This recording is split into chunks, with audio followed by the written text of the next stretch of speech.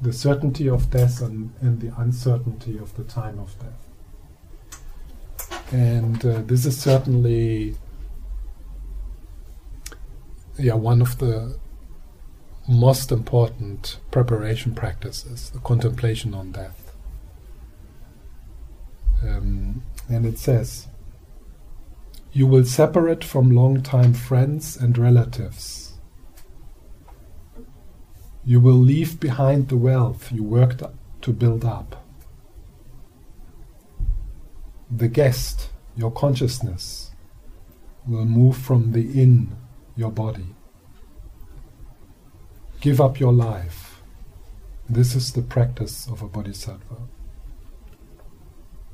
I will read it again. "You will separate from long-time friends and relatives." So,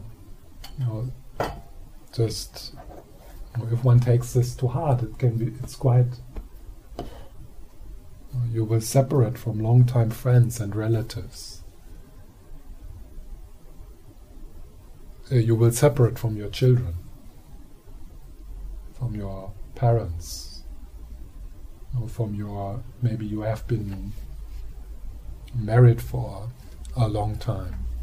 So you will separate from long-time friends and relatives. So when you read that verse, so it's so important then to pause and to see what happens in you. What does that? What kind of feelings, what kind of thoughts come up? What does it do with you? You will leave behind the wealth you worked to build up.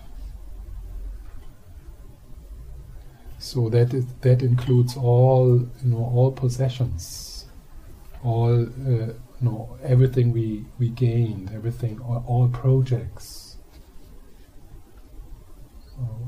Like we might have a feeling, my life was so meaningful because I built up this company,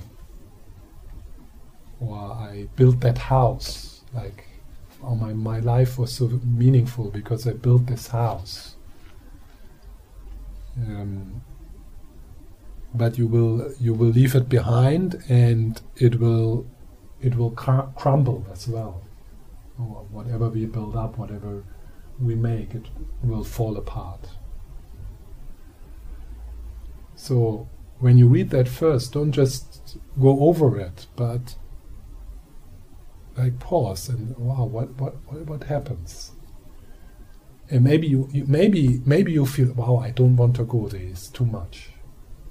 It makes me too sad, or it's too horrifying, and then you acknowledge that. Oh, this is difficult. Why is it difficult?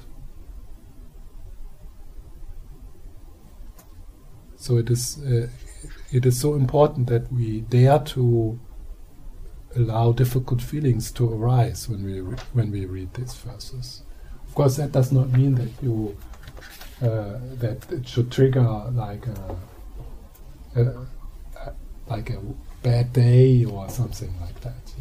But some really like some heartfelt contemplation.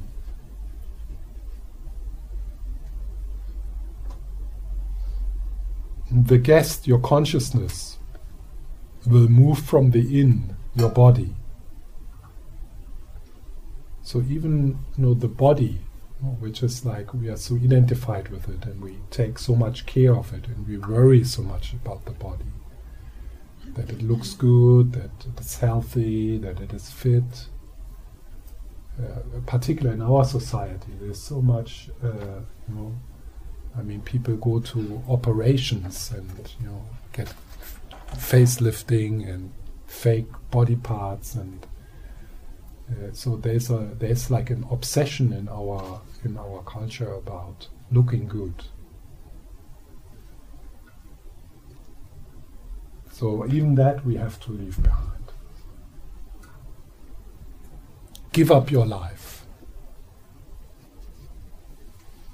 So what happens when you hear that? Ken MacLeod has translated the verses many verses like this, that in the last line there is this kind of boof, you know. So, and it's supposed to trigger an response. Give up your life. So what happens then when you hear that? So give up your life. What happens then? Any responses to that?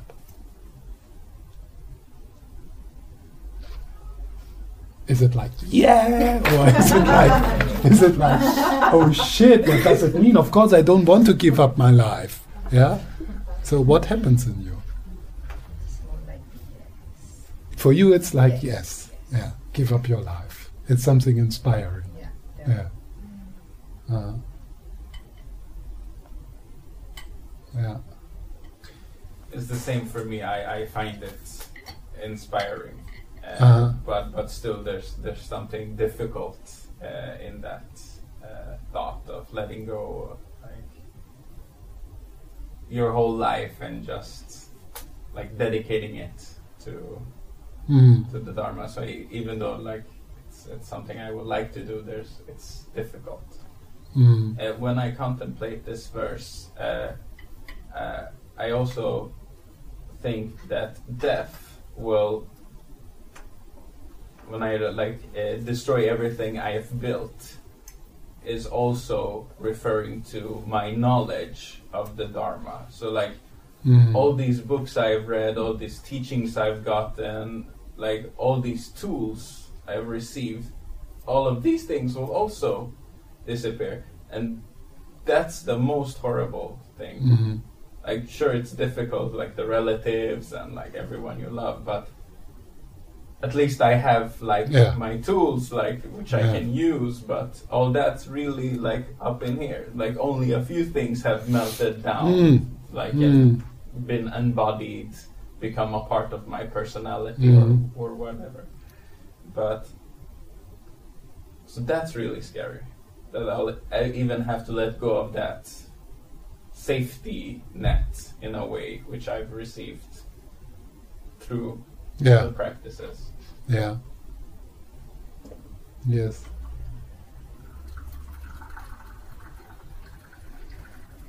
Yeah, for me it's a little bit. I'm a little bit afraid that maybe I will, like some other monks, change my mind after a while. It's like as if I have a couple of buds, kind of rose buds or something that want to flower first.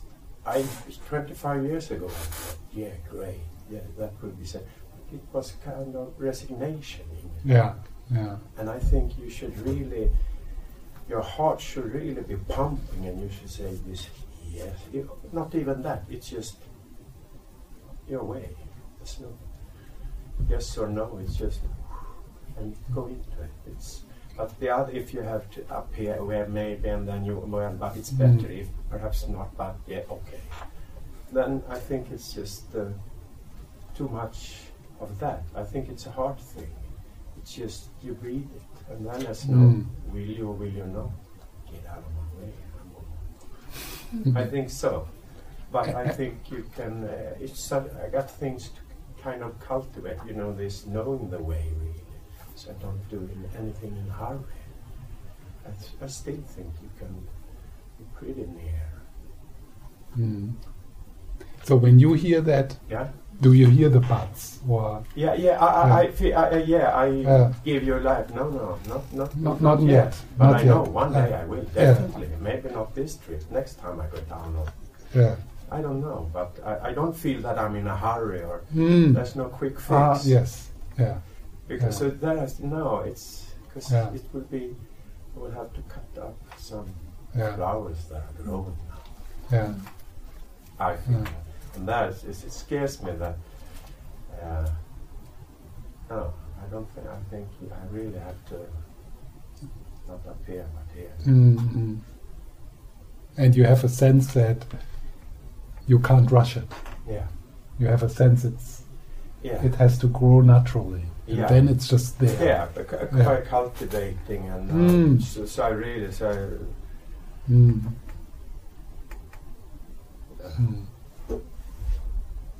So I'm a little bit romantic, so I can build up. Just take this and walk. But it's not there yet. No, yeah. One step at a time in the right order. Yeah. So when I taste it, Yeah.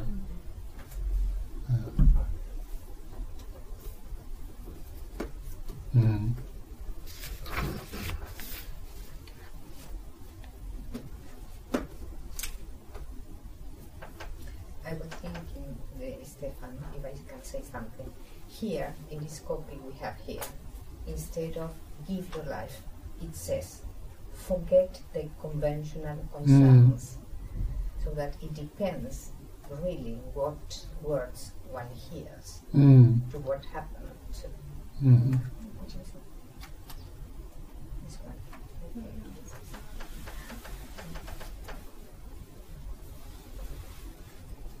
So what's the difference for you when you hear forget conventional concerns? It's completely different. So the first one, give your life, in a way, I think is death. So it's the moment of living life. Yes. Yeah, that's what you understand, but that's not what is meant. No. What is it meant to them? Give up your life means give up the attachment. Give up the attachment to the 8 worldly dharmas. Now I see. Yeah. And maybe it's key. Forget the conventional concerns. Conventional. The mundane. Conventional concerns is the translation for the 8 worldly dharmas. So give up your life does not mean give up your being alive, but giving up the mundane preoccupation with fame, with material, and with nice experiences. Because when it says give up your life, it does not mean give up love, give up compassion, give up healing, and give up serving.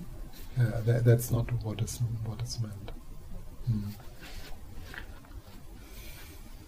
But you can see how both translations are from Ken MacLeod. So this one is a previous translation, and so he has changed it because I think he wants to be a bit like kind of, make us shake us, shake us. So give up conventional concerns, give up life. So,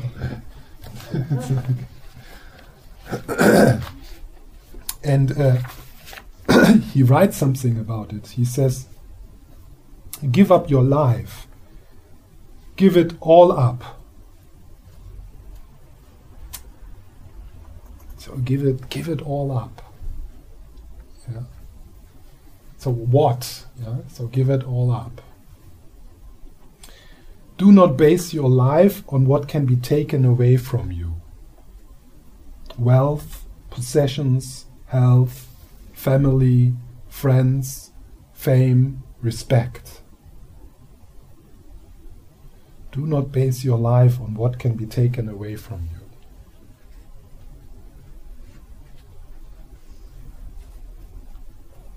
So on what then?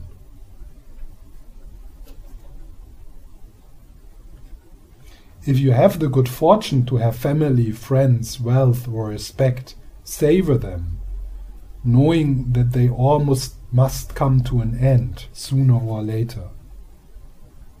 But do not base your life on holding on to them. And that's what is called the living from the 8 worldly dharmas, that you hold on or you build up that which can be taken away from you. So your life is about acquiring or experiencing things which can be taken away from you. Wealth, possession, health, family, friends, fame, respect.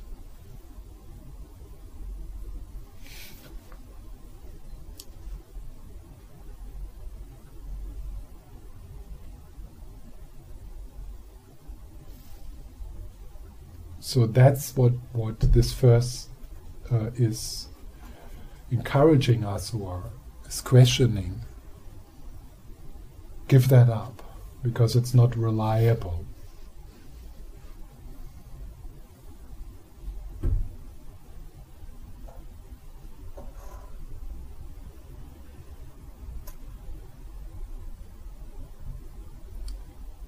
So when we contemplate this, and we develop mindfulness around this verse, awareness, then probably what you start to realize is that all your activities is pervaded by one of these intentions. Or the intention to have a nice experience, the intention to be famous, the fear of being criticized, the intention to acquire material, to the intention to acquire safety. So most of our activities are pervaded by that. That's how it is. Yes. I was just thinking how to give that up, because it's that is the only thing that we would. Yeah. And even my actions that are supposed to give them up are also driven, someone by the same kind of way of relating. So how to give them up? The first step in this is to become aware, to notice, because that what you notice, that what you become aware of, then that starts to soften, that starts to dissolve. It's like it stops to control you. So you become aware, and with kindness. And that a side effect of that is that then noticing the 8 worldly dharmas in others, you have more space for that, more kindness for that also, because you recognize, wow, that's also in me. One of the driving forces in me is the 8 worldly dharmas.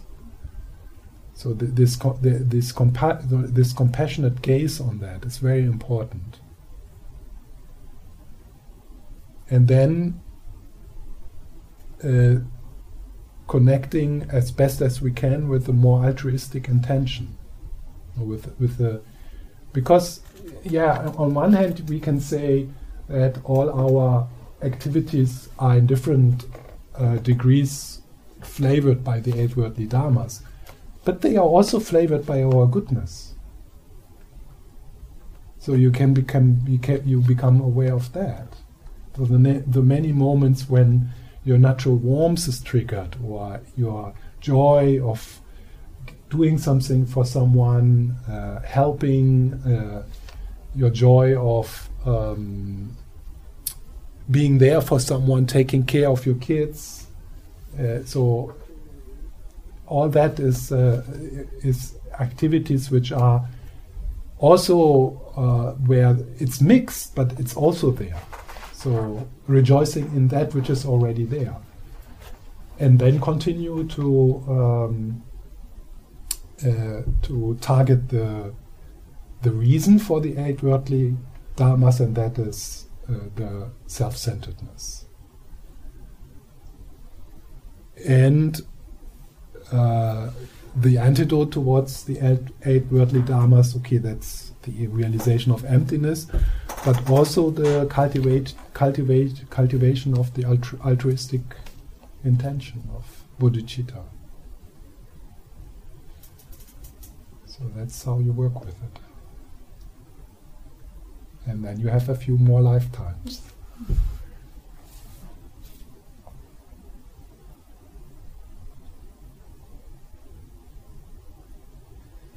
I would emphasize not so much feeling bad about the 8 worldly concerns. I would rather emphasize the rejoicing in what is already there in terms of goodness and little things.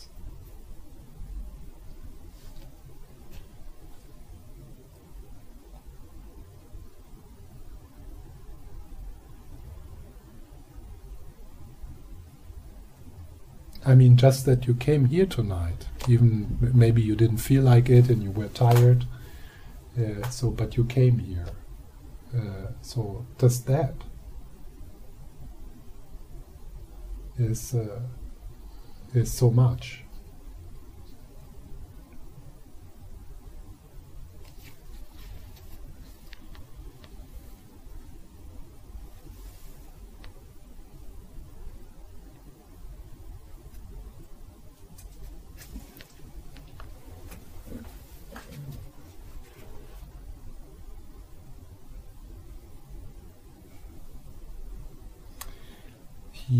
He finishes his commentary on this verse with what happens to the guest. In the verse, it's talking about how the guest is leaving the inn, the guest house. The guest is leaving the guest house. The guest house is the body, so the guest leaves. Yeah? So what happens to the guest? No one knows. It is a mystery. And that's something I like with Ken MacLeod. Because traditional teachers, I mean, Thupten Sjöden would, you're right, yeah, it goes on into the next life. It's being reborn. So I like it that he is not like kind of dogmatic in that way. It's a mystery. No one knows. Of course, if you are a Buddhist, if we have listened a lot to these teachings on karma and past lives and previous lives, then we have a sense that we know. Yeah, of course. Future lives. I have past lives, when we keep it on that kind of superficial level of this dogmatic belief level, then it feels kind of nice. We don't need to think so much about it. It's just like, yeah, past and future lives, and I accumulate karma, good karma, and I purify in this life, and so next life, and I will be reborn. And then I like to read. No one knows. It's a mystery, and then you are again in that vulnerable place of not knowing. Wow, this mystery. We actually don't have any clue what this is about and where it leads to. We have maps and we have myths to talk about, and it's. Yeah, I mean, of course, sometimes I wish he would write.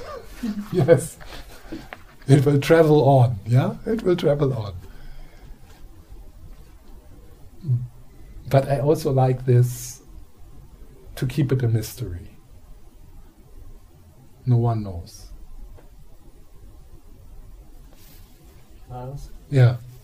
These myths about rebirth, are they just to make us feel good? It's a good question.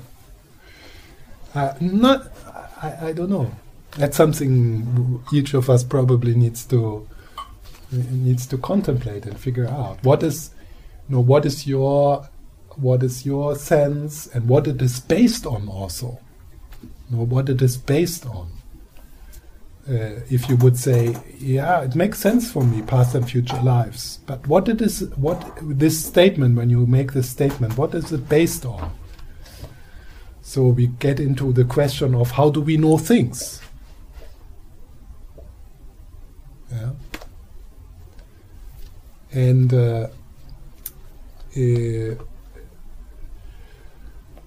certainly it could be seen as part of the skillful means, the skillful means of the Buddha to teach in a way that it helps us to release our suffering, to let go of our suffering. But if you contemplate this question and you make research, then it could be that you come to the conclusion there's actually more indication for past and future lives than there are for just one life. If you go into a deep research into this, inside of you, also, I mean, to rely on scriptures is also a valid way to start to know things. I mean, if you rely on the teachings of His Holiness the Dalai Lama and the teachings of the Buddha and many other masters, that's not stupid to rely on the teachings of these people, who partly talk from their own experience, because some of them remember past lives. And then there's one's own experiences, past lives regression, meeting, through hypnotic induction, and then this, if you read some of the stories of the Tulkus, and I've met some of them, I mean, it's amazing. It would be difficult to explain some of these things in a different way. Then there must be some continuum. This needs to come from somewhere else. But Ken MacLeod is a teacher who is teaching in a way which does not necessarily need the concept of past and future lives, and that's also good. Is there something else? Or? Yeah, kind of. Yeah, okay. Yeah, I was just wondering, like, the guest, your consciousness will move from in your body, and then, like, I was just wondering what do they mean with consciousness? I'm thinking about, like, the 6 different kinds of consciousnesses. No, it's the clear light mind, the innermost awareness. So the most subtle level of the mind.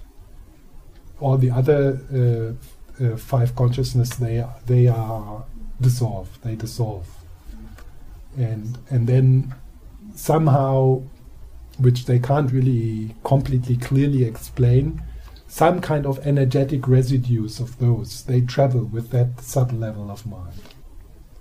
They call it imprints or like residues, or so in that subtle level, in that subtle stream, all the different imprints and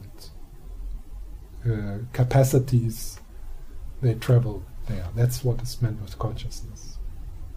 Does it travel in time and space?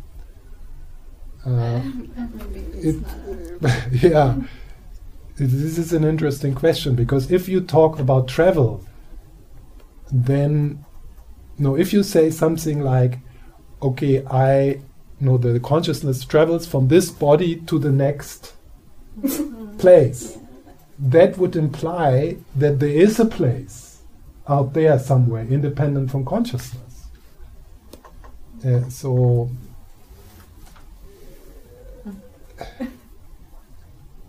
I think you could also more go into the direction that while you travel, you create the world you are traveling through. So in the Bardo there is more the idea that is like your projections. That's what they say. It's your projections. And so that's why you can, through lucid dreaming, for example, you prepare yourself not to be fooled by the projections in the Bardo. But then, somehow, at one point they say, then you are reborn. And then it sounds that you kind of come out at the end of the Bardo, and there's the real world. and you see your father and mother, which exist independently from you, because you come there, you travel there, and then you see it. Yeah, you see it. That's not.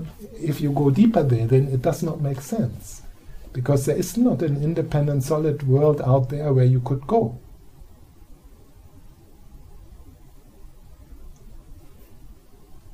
So it is a story which makes sense, and I like to tell it. And on one level, it's an interesting, thing, explanation, giving some meaning to this mystery. But how it is really, I think, then what Ken MacLeod says, no one knows. It is a mystery. Seems to be also a good position. Facts.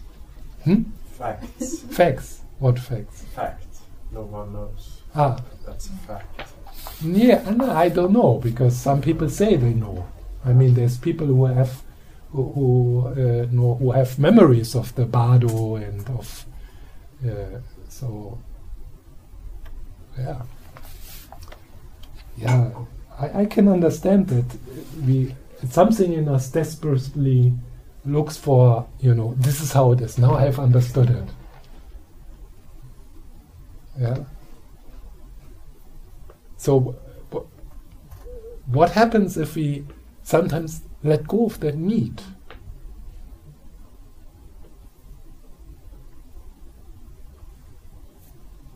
It's scarier, but it's also a relief. It is a kind of liberation, not needing to know. You don't need to know. Yeah, yes, you don't need to know, but there can be a resignation in it. So I think there is a difference of having really deeply asked this question and looked into and opened your heart, and then to let go. Rather than a premature letting go of, this is too complicated and nobody knows and I don't think about it. That's So that's why I know that when you say you don't need to know, it's a good way. There's a good way, and there is a kind of there's an opening way to say I don't know, and there is a closing way of it's like I don't know. And so I don't think about these things. But rather than, I don't know. Nobody knows. It's a mystery. With some friends, the three poisons keep growing. Study, reflection, and meditation weaken, while loving kindness and compassion fall away. Give up bad friends. This is the practice of a bodhisattva. Give up bad friends.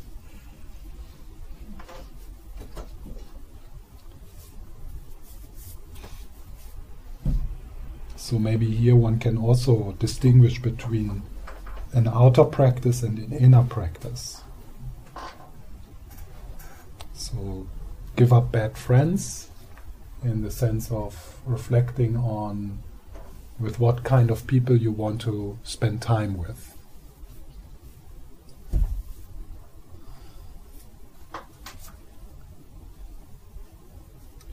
And on the inner level, asking yourself, is this how I want to behave?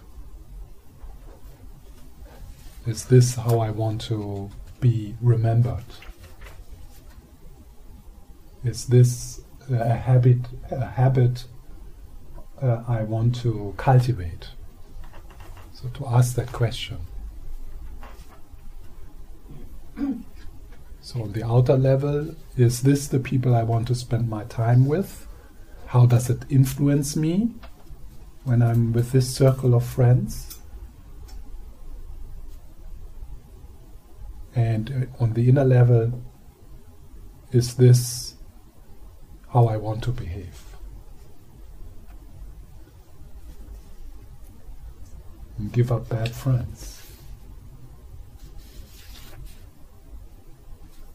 And again, Ken McLeod says that the main practice here is to give it names, to give the habits a name, to become aware. So that because awareness or mindfulness of a habit, of a situation, starts to liberate you. It weakens. What you become aware of weakens. So he says, learn to recognize that behavior and call it by its name.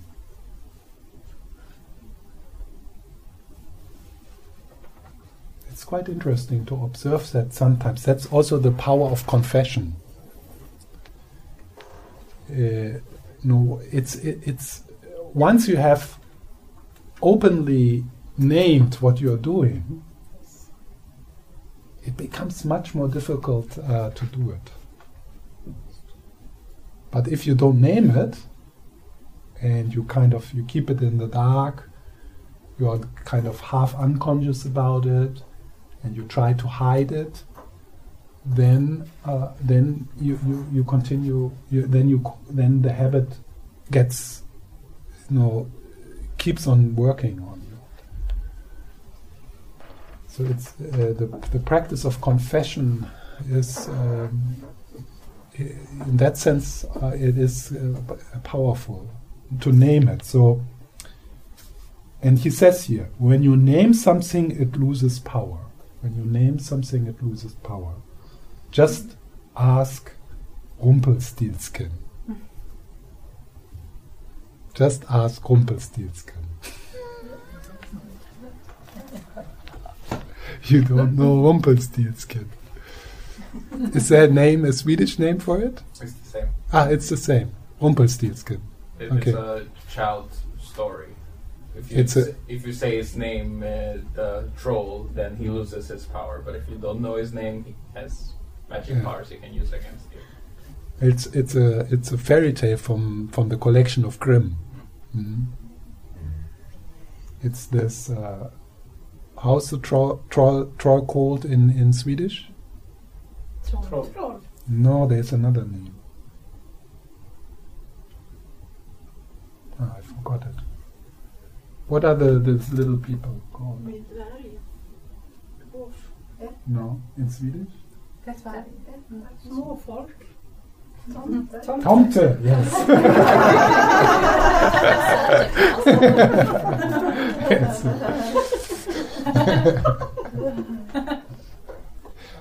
What class is Tomte?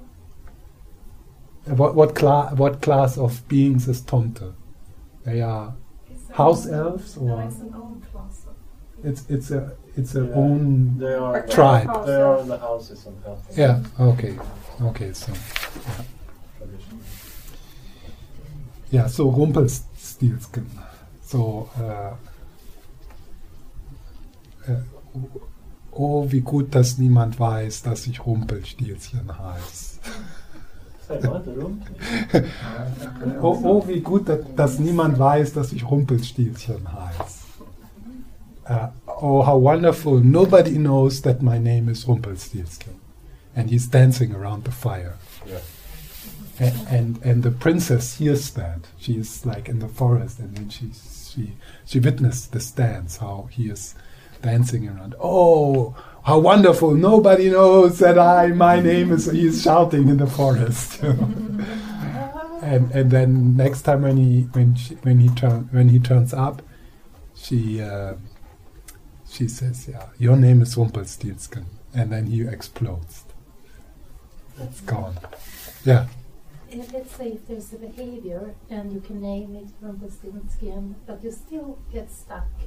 You're really stuck, and there's a lot of bad consequences. But you can name it, it doesn't help them. Yeah. Maybe in 10, 20 years it will be okay, but you're stuck. And that's really... I think naming is like the first step. What it is about is then to go deeper and embrace it. Explore. What feelings are there? What is it? What it needs? What is it What is it, or what is it what you don't want to feel in that moment? Like if it's an addictive behavior, for example, then the question is, what is it what you don't want to feel? But let's say you know this and you're still stuck. In the behavior. Yeah. Mm-hmm. You just keep on doing it. I mean the awareness. The awareness and the healing and the looking. Are you aware where it comes from? Yeah. You have the conditioning from your childhood, and you have understood that. Yeah. Mm. Mm. Well, just continues and naming the trauma. Well. Yeah. Does it make a difference for you to name it with kindness and? Not yet. Uh-huh. What do you think about it? Do you judge yourself for it? I feel it's no. No. It's out of control. So it's out of control. Yeah. Mm. Mm. What helps you by working with it?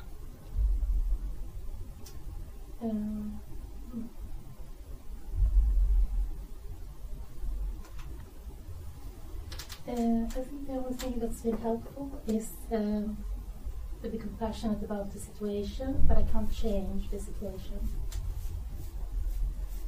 And that's okay. It will have to be like this for a while, and that's okay. What is the situation? Can you name something? No. Mm. Mm. Yes, if you can't.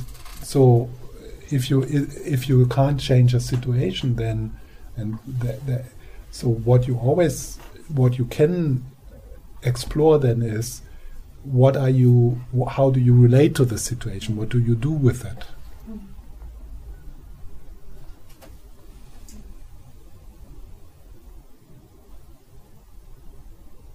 Mm. Yeah.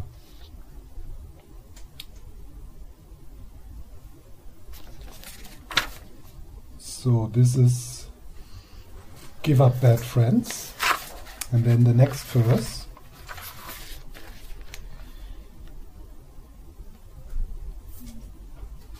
With verse 6, with some teachers your shortcomings fade away and abilities grow like the waxing moon. Hold such teachers dear to you, dearer than your own body. This is the practice of a bodhisattva. It's wonderful how he always puts this dearer than your own body. There's always this really like pushing, trying to make us pause. So hold such teachers dear to you, dearer than your own body. So this is, of course, really within the Tibetan tradition, one of the really important themes all of us we need to explore. The relationship to teachers. What is a healthy relationship? How do you cultivate that relationship?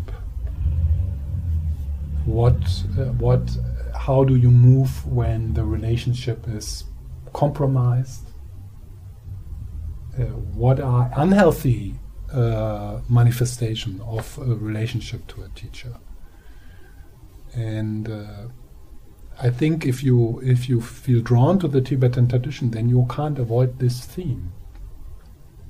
It's something difficult for us because there's so many traps and so many expectations and so many confusions, about how to establish healthy relationships in the West, because it does not work for us just to copy the Tibetan model. And then on the other hand, we hear all the stories about scandals and abuse, and we are also anyway a bit suspicious towards goodness. So we always assume there must be some, they want to make profit with us, or then we hold back. Or there is a sense of we are all equal. I'm not bowing to anyone. Or there is a sense of kind of, I can just take. And if it's for free, better.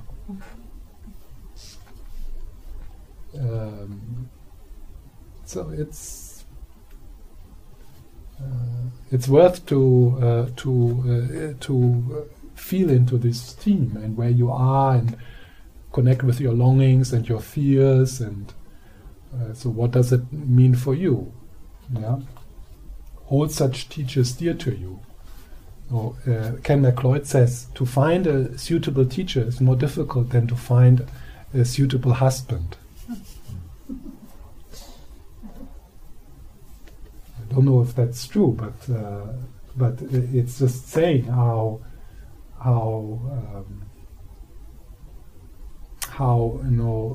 once you have made a connection with a teacher, that in a relationship, it is work to keep that relationship alive. So in the same way, the relationship to your teacher. It's something you need to cultivate, something you need to work on. So in the Tibetan tradition, then there's the practices of Guru Yoga and reflecting on. So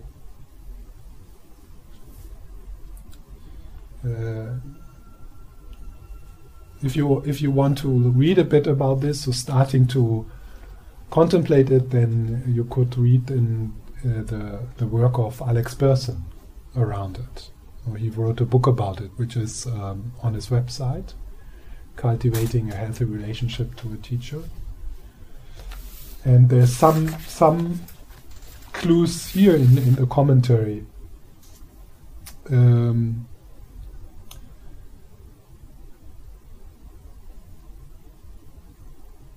For example, cherish the relationship, but do not worship your teacher.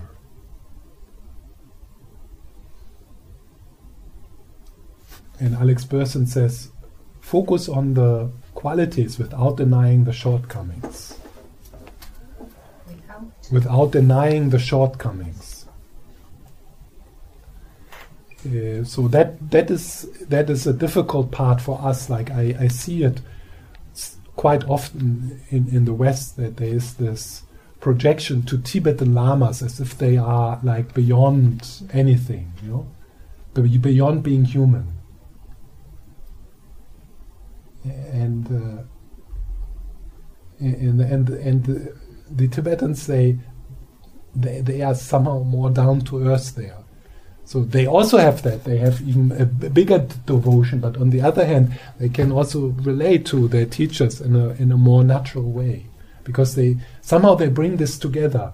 He is a Buddha or she is a Buddha, but also a human being at the same time.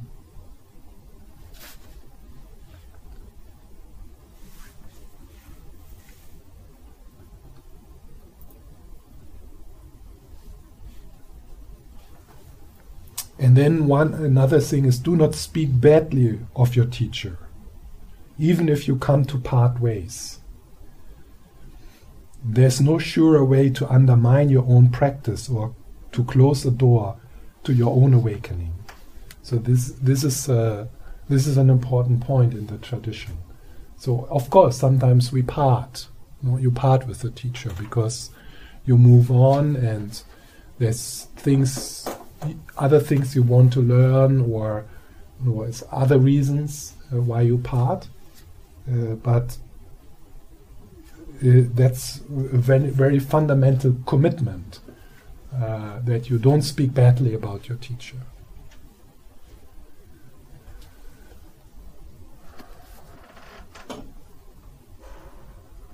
Because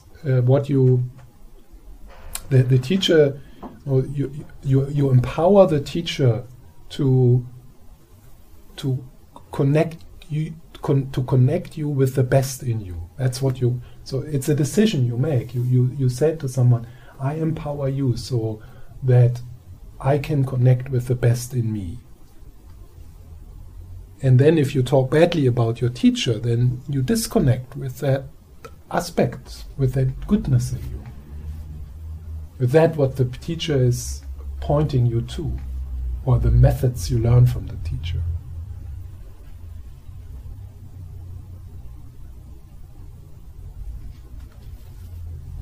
Yes. I was just wondering, is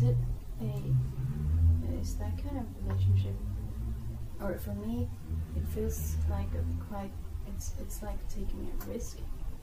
Mm-hmm. You know what I mean? It's very vulnerable. Mm-hmm. Is it supposed to be that, or does it rather have something to do with like earlier hurts? Yeah, that is a good observation, and that's also here the importance, as I think in all aspects of our practice, that it is healthy and good for us to become aware about our conditioning, and that is not being done in the tradition. So in the traditional guru devotion, there is no talk about, now when you say there is for you it is a risk to open to someone, and of course this has to do with your parents. So, but they don't talk about it in the Tibetan tradition. So there is not this kind of thinking, but I think for us it is very important, and the relationship to your teacher will bring up this stuff. Like longing for the father, and then being disappointed not being seen, and feeling criticized. Buttons are pushed which you carry because your father and mother relationships or other experience in your life. So this will all come up, and more you know about your conditioning, more you can use that. So then the relationship to your teacher becomes also part of you healing the relationship to your father, if you bring awareness into it. But on the other hand, of course, you are supposed to be careful. You are supposed to check. In the Tibetan tradition, they say, you have to check a teacher a few years before you commit yourself. And then it's also so important to acknowledge that there's different levels of teachers.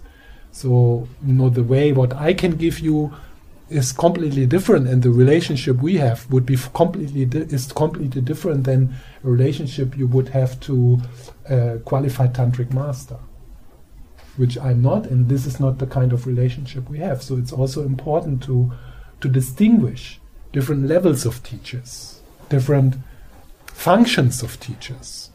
Yeah. Yes.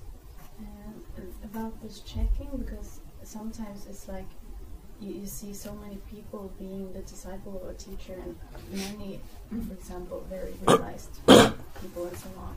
So, and seeing in that sense, it's like quite, you can be quite sure that it's an authentic, good teacher. So what am I checking? Am I checking my own affiliation, or my own ego, my own buttons, or what am I really checking? Yeah, if a teacher is famous, that's not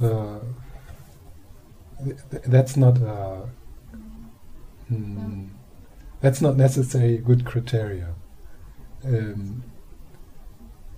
But like, let's say I think the Dalai Lama is quite safe. Yeah. Like, I mean, he's not going to have a scandal, or but what you would check is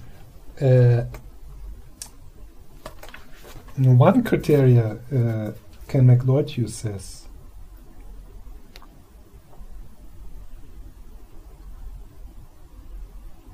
in the presence of a capable spiritual teacher, your emotional reactivity subsides, and you are able to be with parts of yourself that you could never face before. So you are able to be with parts of yourself you never could face before. So is that happening? So it's more like so you go into the presence of that master and you see what is happening in you. How does it feel? Is it inspiring? The way he teaches, is it talking to you? Is it, what he is teaching? Is it what you want to learn? Like if there's a teacher who is like very good in teaching Buddhist philosophy and he's very clear, then that's what you're going to learn. If there's a teacher who is encouraging you into self-compassion and be kind to, and so, and that's what you're going to learn. So it's not so much about checking if this is a reliable teacher, but more like, is this a teacher which works for you, which speaks to your heart, and where you feel I can establish a relationship with this teacher for a few years because I feel I can learn from this person, not necessarily for the rest of your life, but for some time. And it can happen that many of your friends, which you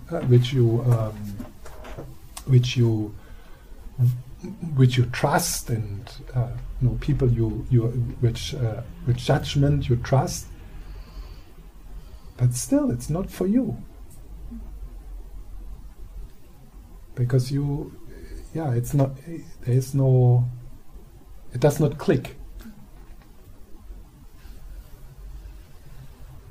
And there it is easy to get carried away by the fame and by the excitement and by the awe and everyone and the stories of people, and then it's easy to get carried away and not to listen what's happening in me, what is my needs, what do I feel. Yeah. Yes. This is kind of a very difficult step. It's not like it's a lot of spiritual teachers all around you when you like work all day, have a family, not, it's could it be listening to someone at YouTube? Certainly.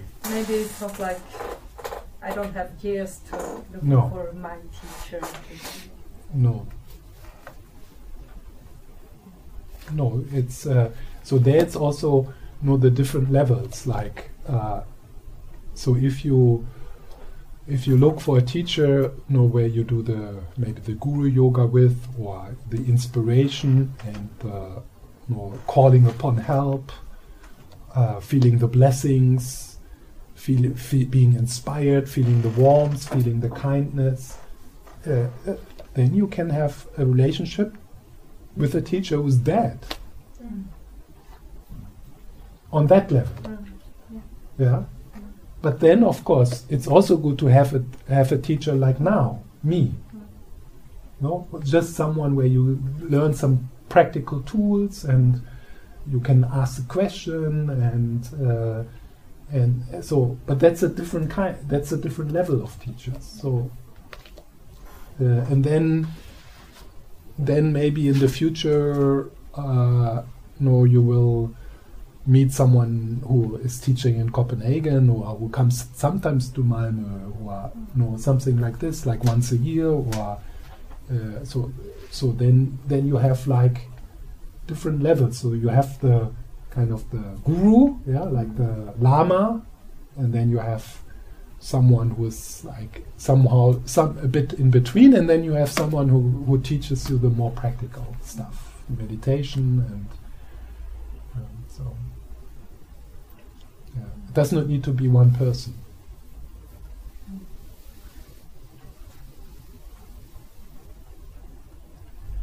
Yeah, and then, you have children? Yeah. How old are they? Are they? 8 and 12. Yeah, so that's your job now, but 8, that's like 10 more years. Not that it's not going to finish in 10 years, but maybe then in 10 years you can start to do 2-3 weeks of retreat with a master, like with a teacher who gives many of these Tibetan masters, they give this week courses or 2-week courses where you can go and you do retreats, and it's actually amazing how we have access to these levels of practitioners, of masters. The Tibetans never would have that. No, maybe we think like, yeah, in Tibet that was so great that people, they had all the lamas there. But we have the opportunity to, you know,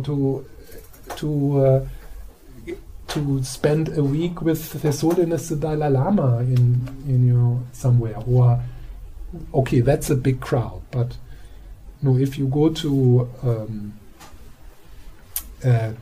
like retreats with Lama Zopa Rinpoche, for example, yeah, there's maybe 100, 150 people there. So if you there you can establish a personal relationship with a qualified master. It doesn't need to be like personal, you know, my teacher. Like when you talk about it before, I get the feeling almost like a therapist, like someone you meet. And my husband is a sober alcoholic, what you call it. So he goes, he has his mentor, and he is mentoring someone. And I thought it was more that kind of relationship than a teacher you were talking about. Yeah. It doesn't have to be that. No.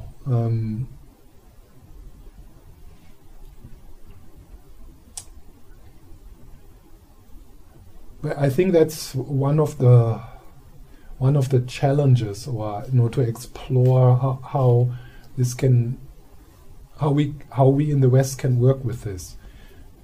But if you know, like I have been now, I'm now a student of Lama Zopa since about 20 years, and in this 20 years, I think altogether, I talked with him maybe all the times together 2 hours. You know, like sometimes just a sentence, a little bit longer, like, and then 5 or 6 emails, and that's it. What I had on kind of personal exchange. But so that would be like the relationship to a master. But what I think it's very helpful, and that's how I always did it, that I always have a closer relationship to someone who is more experienced. Someone I have Skype session with, in a more like mentor, psychotherapeutical kind of relationship. And that could be a therapist who is open to meditation and spiritual experiences, or an experienced meditation teacher. I found that very helpful for me. And maybe that could be a model which will be stronger in the West. I think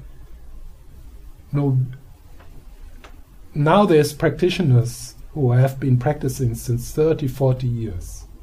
You know?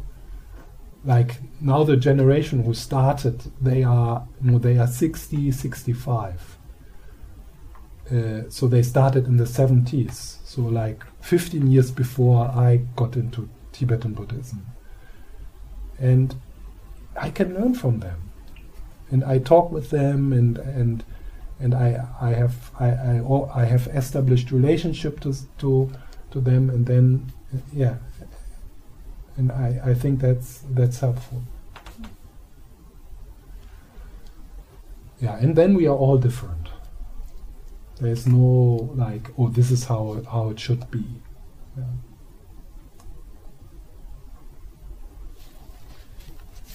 Yeah, this is a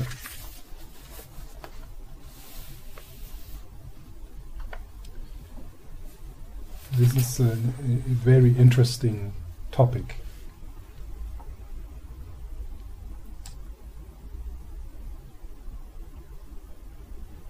So when you read this verse, just contemplate. Where are you in your relationship to your teacher? Where are your needs? Is there something maybe from your side you need to do? Like, do you need to is it time for you to make a step, for example, to go to a retreat with a master and someone you are inspired? It's a time for you to ask for some closer guidance by someone. Of course, you can't ask the Dalai Lama, but no, there's experienced practitioners which give that kind of guidance. So just see where you are. How does one find like someone who's willing to have something?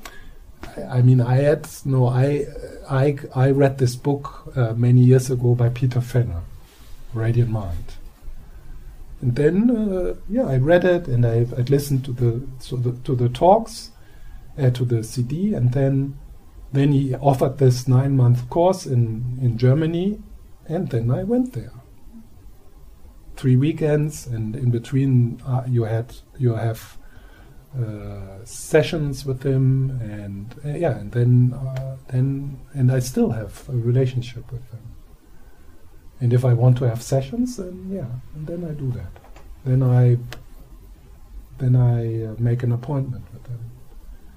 And there's many other qualified teachers who do that.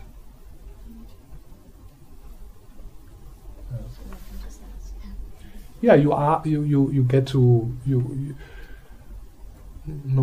maybe there's a book which you really like and it speaks to you, and I mean, okay, if it's Pema Chodron, probably it would be difficult. Yeah, that's the problem.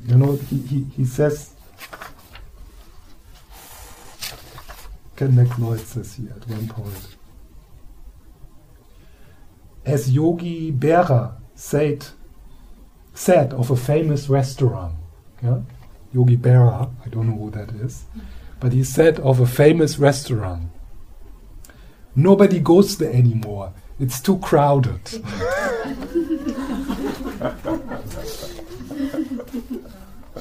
Yeah.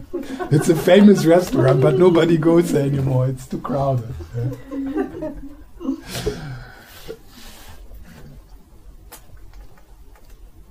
Yeah.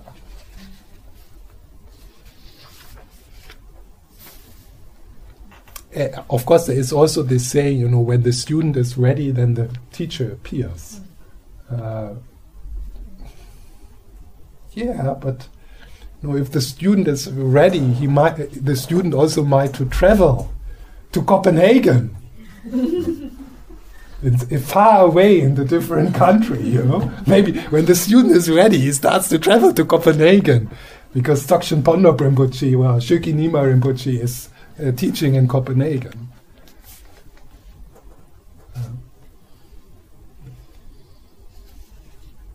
But of course. I mean, if you're ready and the karma is there, then Pema Chodron will move to Malmö.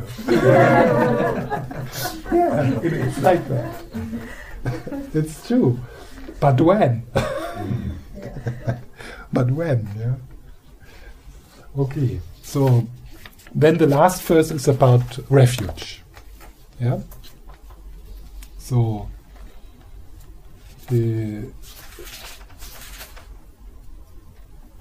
go for refuge in what is reliable. The 3 jewels. Yeah? Go for refuge in what is reliable. The 3 jewels.